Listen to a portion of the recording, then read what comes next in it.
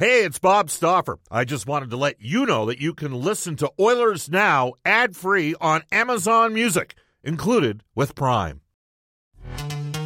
This episode is brought to you by Pepsi Wild Cherry. Pepsi Wild Cherry is bursting with delicious cherry flavor and a sweet, crisp taste that gives you more to go wild for. Getting wild may look different these days, but whether it's opting for a solo Friday binge watch or a big night out, everyone can indulge in their wild side with Pepsi Wild Cherry. Also available in Zero Sugar. So grab a Pepsi Wild Cherry and get wild. Oilers Now with Bob Stauffer. Weekdays at noon on Oilers Radio, 630 CHED. We return to Oilers Now with Bob Stauffer. Brought to you by Digitex. Service for all brands of print equipment in your office? Yeah, Digitex does that. Digitex.ca on Oilers Radio, 630 CHED.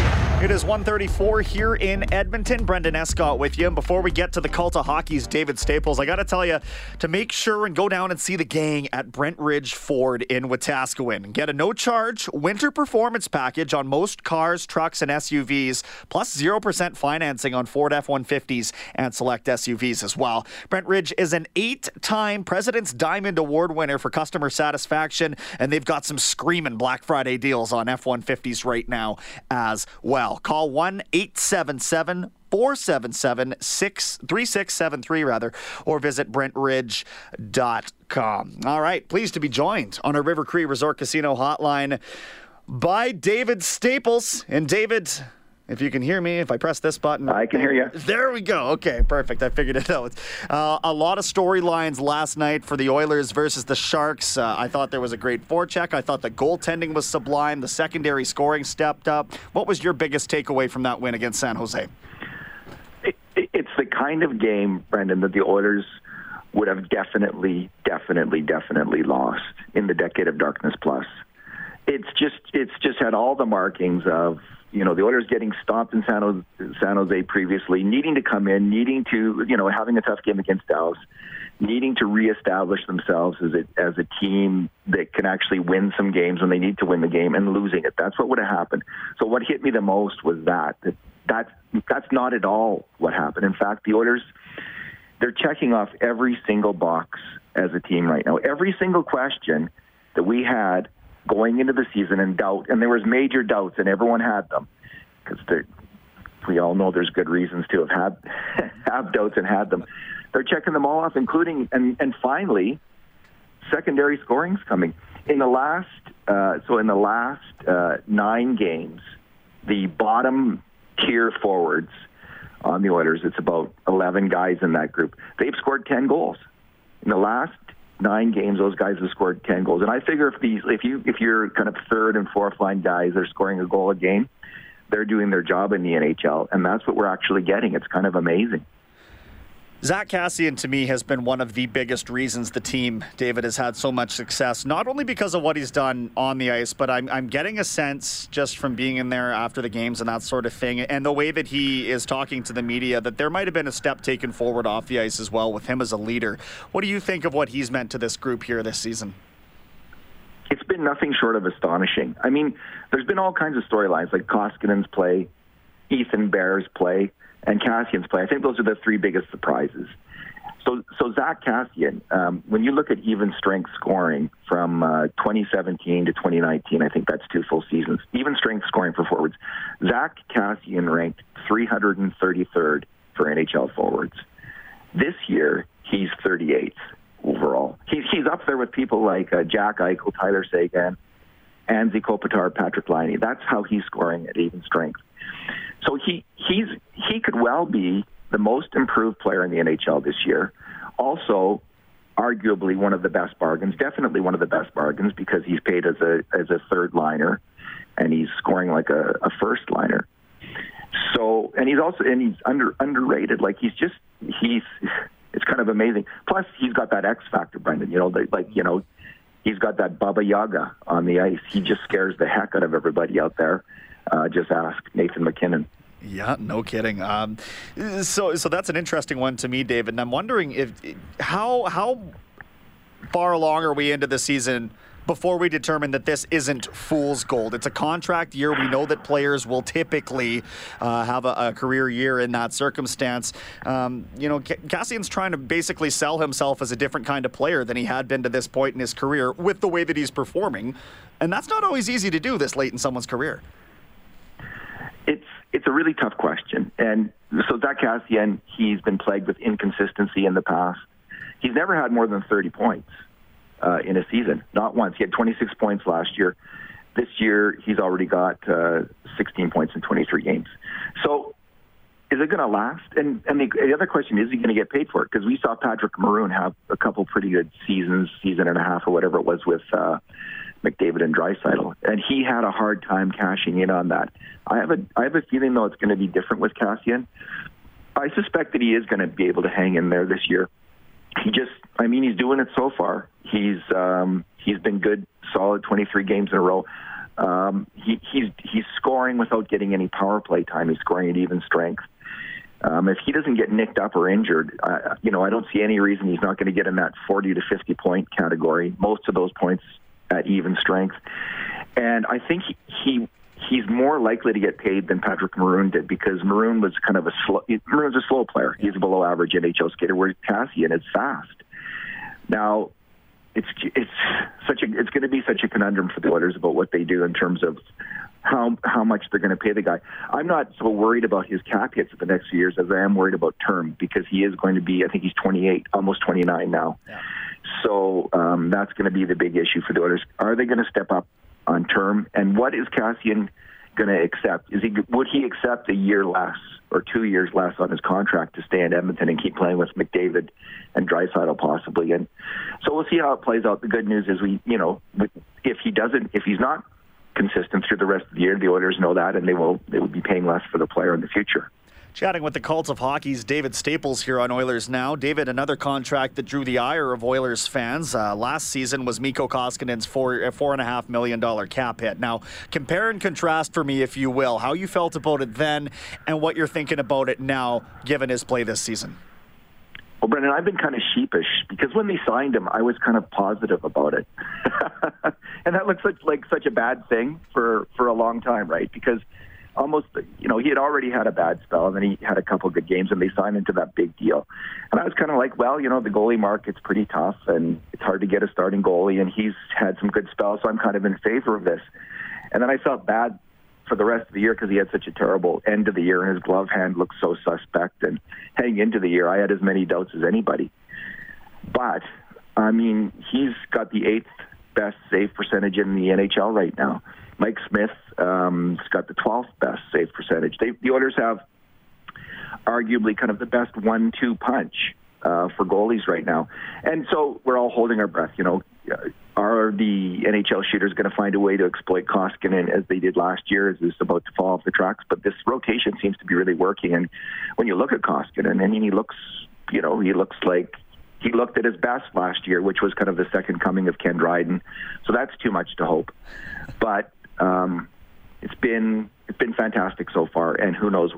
We can't say what the future holds with any of these players, but so far so good. We'll wrap up with this, David. I know you've written about the Taylor Hall rumors to Edmonton. Now I'm hearing rumors that maybe he goes 1-for-1 for Johnny Gaudreau. It's out there that he might not be a Devil next season, but honestly, I think if the secondary scoring is going to step up to the plate a little bit more, the need for a Taylor Hall on this Oilers roster is getting less and less. Is that a fair assessment to have? The interest might be dying down the better the team plays as a unit? I just don't see I honestly don't see the fit because of the salary cap issues. The Oilers are going to, if this Oilers team keeps playing well, they're going to have to sign Ethan Bear. They're going to have to sign Zack Kassian. They've got a whole number of players who they're going to have to sign. Where do they get the money to bring in a player like Taylor Hall and pay for that? So it's not like they don't want Taylor Hall, and it's not like he wouldn't be exactly what the Oilers need to, be a Stanley Cup favorite in years to come. Taylor Hall would make them that. The 1-2 punch of McDavid, Draisaitl followed up by Hall and RNH. That's amazing. But you have to think in terms of New Jersey. They're looking for the team that's the most desperate and is going to pay the most. So that team is a team that has cap space and prospects. Now, I think the Oilers might have the prospects now to make such a trade. They could move an Evan Bouchard, for instance, and that's the kind of the ugly high price it would take. But the Oilers don't have the cap yet. I don't see them having that amount of money going forward. So it just doesn't seem like, in terms of the market, the Oilers are going to be positioned in the market well enough to make the best bid for Taylor Hall. It doesn't make sense for them, I don't think. David, I appreciate you taking the time this afternoon. We'll do this again soon, okay? Good to talk to you, Brendan. Likewise. That is the Cult of Hockey's David Staples. You can find his work in the Edmonton Journal. We're going to get a hold of John Shannon here in just a minute. The NHL general managers had a meeting yesterday. A couple of storylines coming out of that, or just things that we should address. We'll do so with our NHL insider when we come back on Oilers Now. Subscribe to the Oilers Now podcast. Available on Apple Podcasts, Google Podcasts, or wherever you find your podcasts. Oilers Now with Bob Stauffer on 630 CHED. It is Brendan Escott in the big chair this afternoon. Bob traveling with the team from San Jose to Los Angeles, where they will take on the Kings tomorrow night. That game here on 630 CHED. It's an 8:30 puck drop, 7 o'clock for your City Ford face-off show. Royal Pizza is pizza, pasta, and so much more. Edmonton owned and operated for 50 years now. For a menu and a list of their 14 Edmonton and area locations, go online at royalpizza.ca or download the Royal Pizza app from the App Store. I do not have an Escott recommendation, though I will say this. I'm not a pineapple on pizza guy. John Shannon, if you were to have a pizza in front of you right now, assuming you were interested in such a thing, would there be pineapple on it? I am always interested in pizza at any time of day, Brendan. Good. And I am not shy of a ham and pineapple pizza. All right. So we're going to respectfully agree to disagree, because the next 12 minutes of radio could be disputing that. But we're going to start with the NHL general manager meeting. They had their annual November meeting yesterday with a couple of things of emphasis. I understand that you had a little bit of intel on this, but the offside review, I think, was one of the more contentious topics after Charlie Coyle had a goal called back. Now there's an issue of possession on a play like that. Just maybe give us the Cole's notes of what happened there. Well, I mean, possession is an interesting one, because we've seen it in the playoffs, at least when this type of thing gets controversial about whether the guy, any player who has the puck, does he have, even though it's not on his stick, is he entitled to call it possession? And I think trying to redefine what possession is, I, for one, in that Coyle situation with the Bruins, I, for one, thought Coyle, in my interpretation, did have possession, and I can assure you at least half the general managers assumed he had possession. If they said he didn't have possession, then it was offside, because he went in before the puck did by millimeters, but he went in. So that definition, I mean, we're still talking about the plane of the goal. We're still talking about so many things. What you have to understand too, Brendan, is the November meeting really sets the table for March. So this is one where the 31 general managers and the league people, including the commissioner and Bill Daly and Colin Campbell and Mike Murphy and that group, start to throw out ideas for new rule changes and for interpretations. Nothing can happen this year, so what they need to do is start these ideas of throwing out what should happen with these types of offside in this situation. And this is not a new one. Colin Campbell has been trying to, I think, for the last 5 or 6 years, to change the interpretation of offside to be that of a plane, so we don't worry about whether the skate's in the air or not. But he's had resistance both internally and externally at every one of these meetings. It's interesting how much of a journey it has been since the implementation of this rule and video review around it. I mean, it wasn't ever going to be a perfect process, but I don't know if even the smartest of pundit would anticipate that it would take this much tinkering to get it right. I guess the game could just be that circumstantial, right? Oh, absolutely. I mean, and by the way, when the managers voted for this review to occur, they were warned that this is what's going to happen. We're going to end up talking about micro inches. We're talking about millimeters. We're talking about interpretation. When you get into review like this, you are going to talk about minuscule opportunities for the puck to be under control or across the line before the player. And in many ways, they got exactly what they thought they deserved, some people would say, and other people are saying, well, you know what, we need to be better.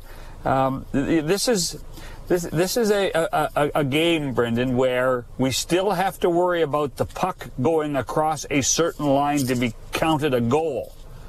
There's no reason to think that we would think anything other than that on other lines on the ice. Did you see the Philippe Danault play over the weekend where he sort of thrusted the puck into the net and they deemed that a kicking motion? I doubt that was brought up at the meetings, but what did you think of that scenario? I think if you want goal scoring up, if it's not a direct kicking motion with the foot, maybe you consider that letting that be a goal, but what do you think? Well, I wasn't in the meeting yesterday, but I can almost guarantee at some point it did come up, even just in rough conversation. The bottom line is, the way the rule book is written right now, you cannot propel the puck in from a glove. The kicking motion, there was certainly a motion. You can't kick it in from your thigh. It can bounce off your thigh, but you can't have that kicking motion with your thigh, and that's how the interpretation is. And until somebody tells hockey operations they want the interpretation changed, they did exactly what they were supposed to do. Lots of people don't like these kind of calls, and you're right. We all want goal scoring up, but right now all they're doing is reinforcing the rule book and the case book as they've been told to. One more storyline I want to touch on before we let you go, John, as we chat with our NHL insider, John Shannon. I understand that they brought the schedule maker into this meeting for the first time in a number of years. I'm curious what the issue had been to cause such a reaction. Well, truthfully, one of the reasons the schedule maker was there is probably they didn't have very much on the agenda. They feel that the game's in such good shape that there are times when, you know what, but everybody was flown into Toronto and they had to create an agenda. And the one thing that will always raise the ire of general managers is schedule. Are they playing too many back-to-backs? What about how do you manage the 5 days? Are there too many games or too many days off for certain teams at the beginning of the season? And it all goes back to building availabilities. And if you want to give building availabilities early in the season, you're going to get lots of games. If you don't want to, like Lou Lamoriello does not like playing games in October, November against football. His teams, whether they be in New Jersey or on Long Island, his teams play a lot of games in the second half of the season. And so the schedule maker, his name is Steve Hatzapetros out of Montreal, who does a brilliant job, would get the wrath of 31 men yesterday as they complained about back-to-backs, as they complained about travel. But when you have his job and you have to respect and maintain contractual obligations to Rogers for Wednesday night hockey and Hockey Night in Canada and Sunday nights and hometown hockey and NBC and TVA in French, you are going to have a lot of people mad at you. John, thank you so much for the time. We'll connect soon. I am buying you a ham and pineapple pizza, Brendan, and we're going to enjoy it. All right. I can't say I'm looking forward to it, but I appreciate the gesture, John. Take care.